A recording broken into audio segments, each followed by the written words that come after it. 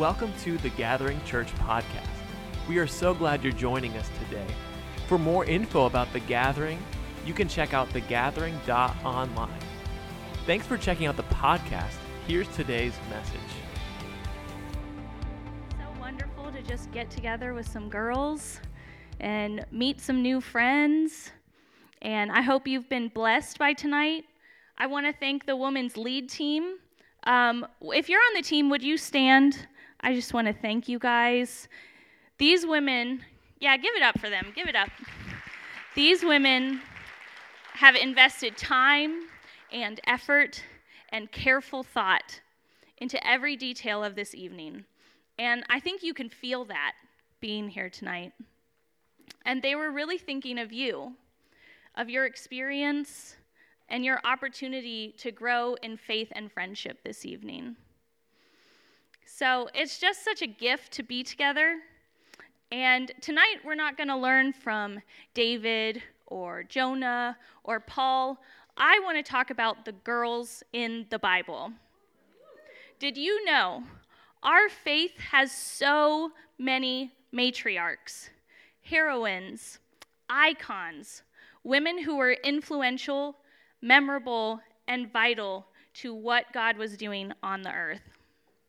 And when you leave this room tonight, I want you to leave with a confidence that you are influential, you are memorable, and you are vital to what God is doing on the earth.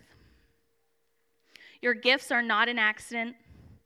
The dreams that you have in your heart are not by chance. You wouldn't get farther or do more if you were more talented or more beautiful or perhaps a man. But no, you were designed perfectly for a unique and meaningful and impactful purpose.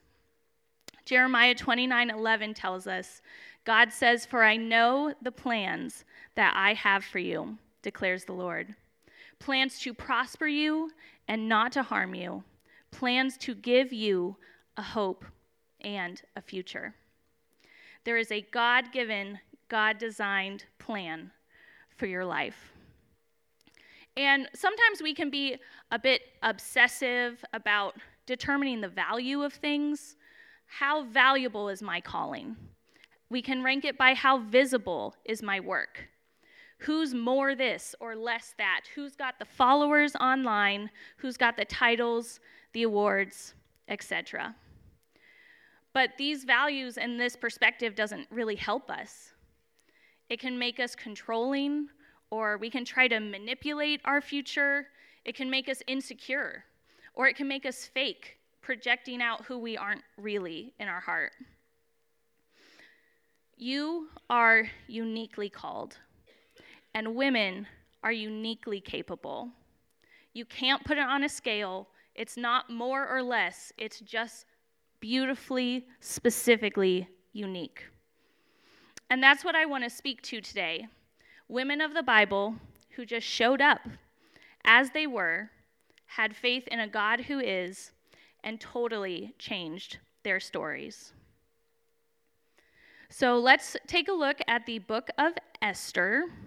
If you have a little digital Bible on your phone, feel free to pull it up and follow along. And we're gonna start in chapter 4 in the book of Esther, and I'm gonna get you caught up to what's going on here, because we're kind of dropping into the middle of the story. So scene 1, the beginning of the book. The queen of the realm has disobeyed her husband. Oh no. So all the most powerful men in the kingdom got together to tell the king, look, this woman is way too influential, and all of our wives aren't going to listen to us anymore. So they kick her out of the kingdom, and they start looking for a new queen. Scene 1, end scene. Scene 2 looks a lot like a season of The Bachelor. Every province seeks out eligible women to come participate in a spa-like experience for 1 year. And that is not a typo. It does mean 1 year. All the single ladies, sign me up. At the end of which, they'll have one date with the king, And if he likes them, they get a second date. And if he doesn't, he never calls them again. And that's really in the Bible. I'm not making this up. Scene 3, we finally meet Esther, the orphan girl, a woman of God, raised among the people of God. But that's like her secret identity. The palace people don't know where she came from. All they know is she's beautiful, she's kind, she's a joy to be with, and she begins gaining favor with the people who are producing the whole show. And the king falls in love with her on that first date and makes her queen. It's a pretty wild first date. And then finally, in scene 4, we see the villain of the story. The king's right-hand man hates the people of God. Not knowing that Esther is one, he deceives the king into signing a death warrant for all of God's people that were living within the kingdom. And he tells the king that they're a threat to his life. But if you read the story, they're really just a threat to his ego. So here in chapter 4 of the book of Esther is where we drop in. We find the queen getting the news that her people are in danger. They are scheduled to be killed. And understandably, she is deeply distressed, or depressed. It could be both. So I'm going to start reading in verse 8.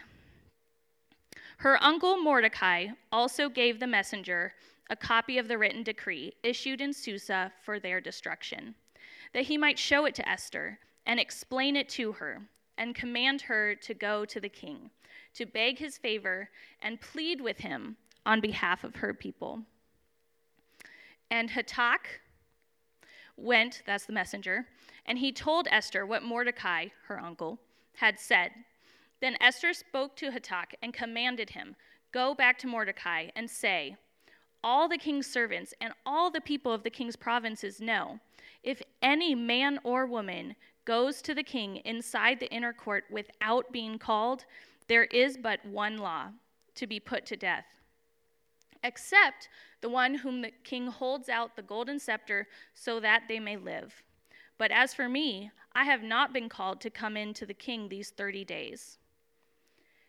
They told Mordecai what Esther had said, and Mordecai told them to reply to Esther. This is kind of a game of like, they got the tin cans, with the string. Do not think to yourself that in the king's palace you will escape any more than all the other Jews. For if you keep silent at this time, relief and deliverance will rise for the Jews from another place, but you and your father's house will perish. And then he adds perhaps the most well-known line in the entire book of Esther. He says, and who knows whether you have not come to the kingdom for such a time as this? And who knows whether you have not come to your workplace for such a time as this? And who knows whether you have not come to your family or your neighborhood or your friend group for such a time as this? Who knows whether you have not gone through trials or seen that need that you just felt in your heart? Who knows that that was not for such a time as this? And there is a chance that some of the places of your greatest struggles might be the place of your greatest purpose. God is in the business of taking the darkness and transforming it into a story of relief and deliverance. And you might just be the woman for the job. You are intended to be here. A woman who shows up as you are with a faith in the God who is to totally change the story.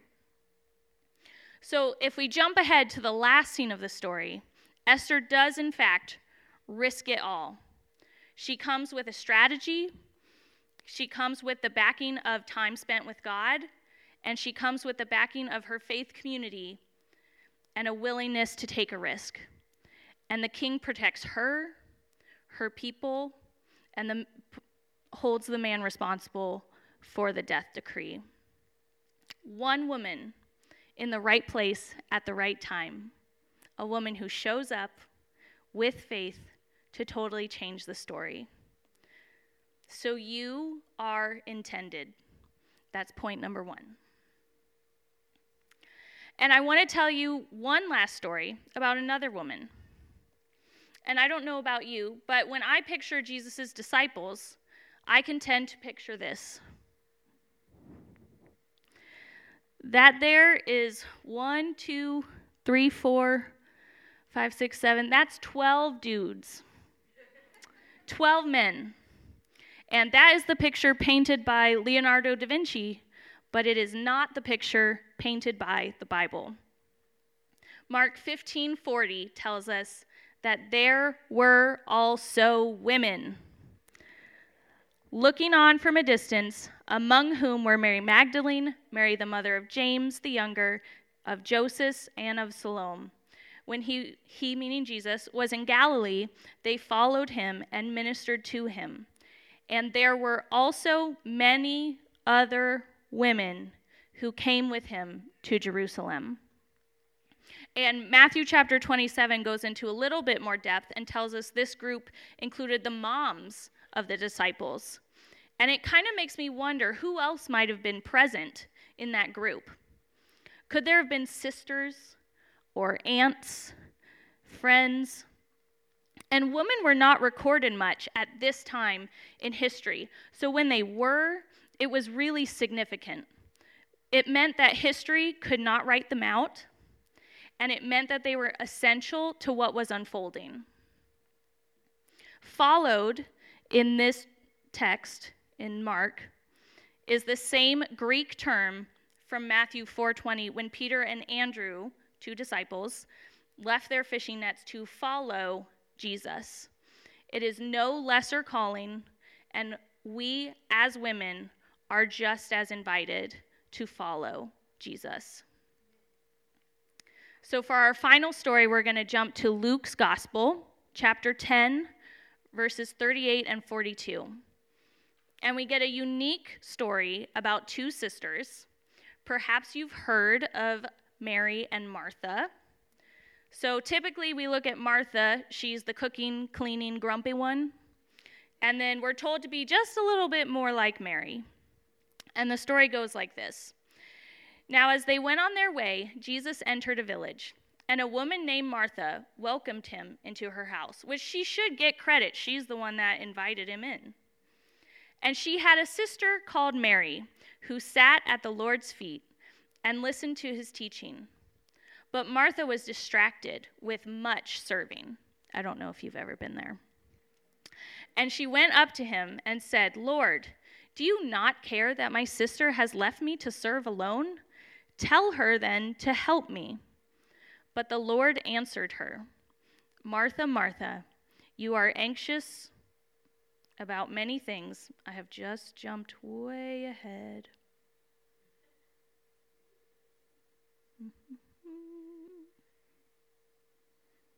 Martha, Martha, you are anxious and troubled about many things, but one thing is necessary. Mary has chosen the good portion, which will not be taken away from her. Now, a lot of times we can read this passage and we think that the application is, oh, I better read my Bible before I do the dishes and the laundry. But it's actually a lot more radical of a message than that.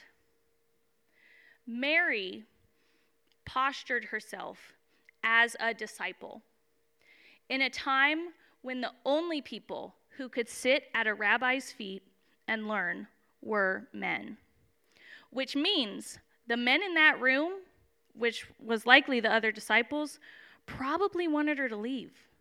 There was probably a little bit of tension. It was probably a little bit uncomfortable. And in that scene, Jesus commends her.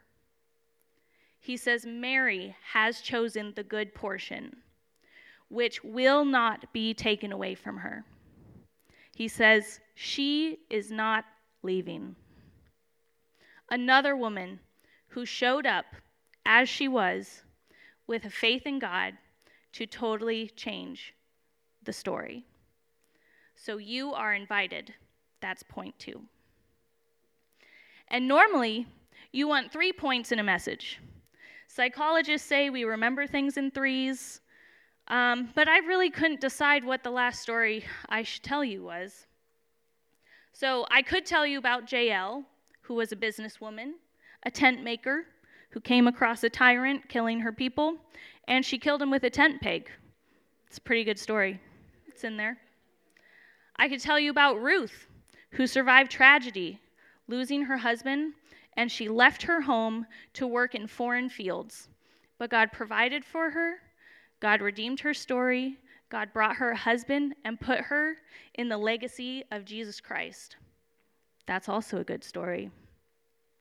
I could tell you about Abigail, who advocated for a husband that was not living up to his full potential, we'll say. And she saved, in the face of war, her family, her employees, her land, and she secured a future in the king's house.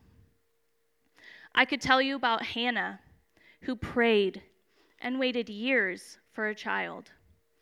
And God brought her a promise. He brought her health and a child that influenced the future of her nation. I could tell you about Rahab, a prostitute, who recognized the promise of God on the people of God and hid military spies to negotiate the survival of her whole household. It's story after story. I could tell you about Mary Magdalene, Joanna, Susanna, many others who provided financially and through hospitality to support Jesus' ministry. The New Testament is full of the names of women who built the early church alongside the disciples. Tabitha, Rhoda, Mary, Eunice, Lydia, Damaris, Priscilla.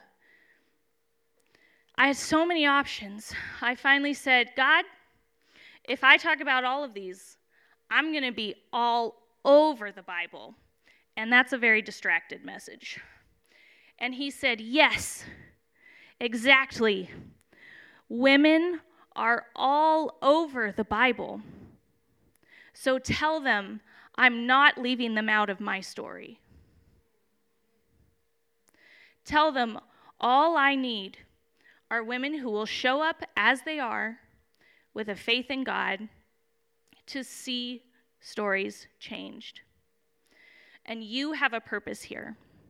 You are not here, even tonight in this room, you are not here by accident. You are part of the story that God is writing, and you don't have to be anything else. You don't have to be anything that you're not. You are intended, you are invited, and you are an influence. That's point 3. Worship team, you can come up. And now I'm going to close. I'm not going to make this too long, but if you could close your eyes and just take a moment to reflect. I'm going to pray in 3 waves. With every eye closed, this is a private moment for you to connect with God. In your heart, connect with your spirit, connect with what's going on the inside of you. You can participate in prayer 1, prayer 2, all 3, or none, but I really believe there's something here for every single one of us. And I encourage you and ask you, don't miss what you're here for. Prayer 1 is going to be show up as you are. You're intended. If you're struggling to believe there's a plan and a purpose on your life, or you're struggling to believe that you are uniquely designed and equipped for that plan, raise your hand if that's you. Yeah. I see those hands. Prayer 2. With faith in God, you're invited. If you're wondering if you can have this faith, you're wondering if there's an answer for the heaviness in your heart or for the stirring in your spirit. Maybe you're in distress.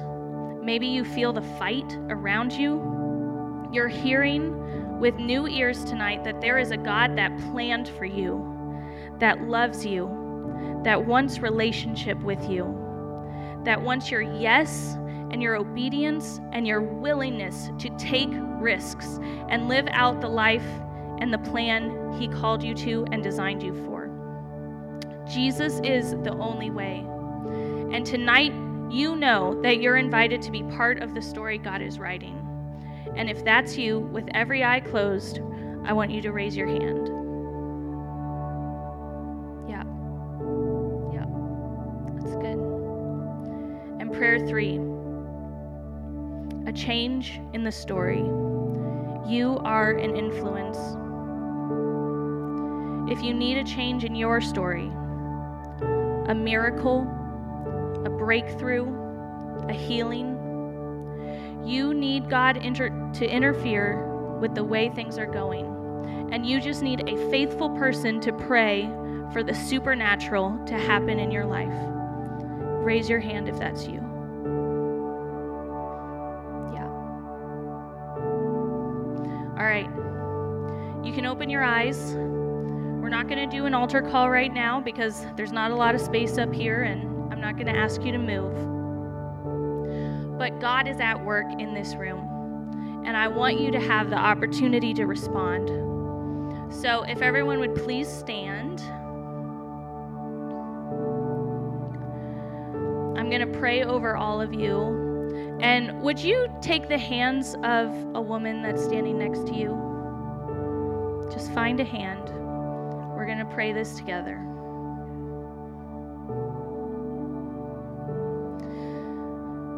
Dear God, I pray for every woman who's struggling here, who's struggling to believe there's a plan and a purpose on her life.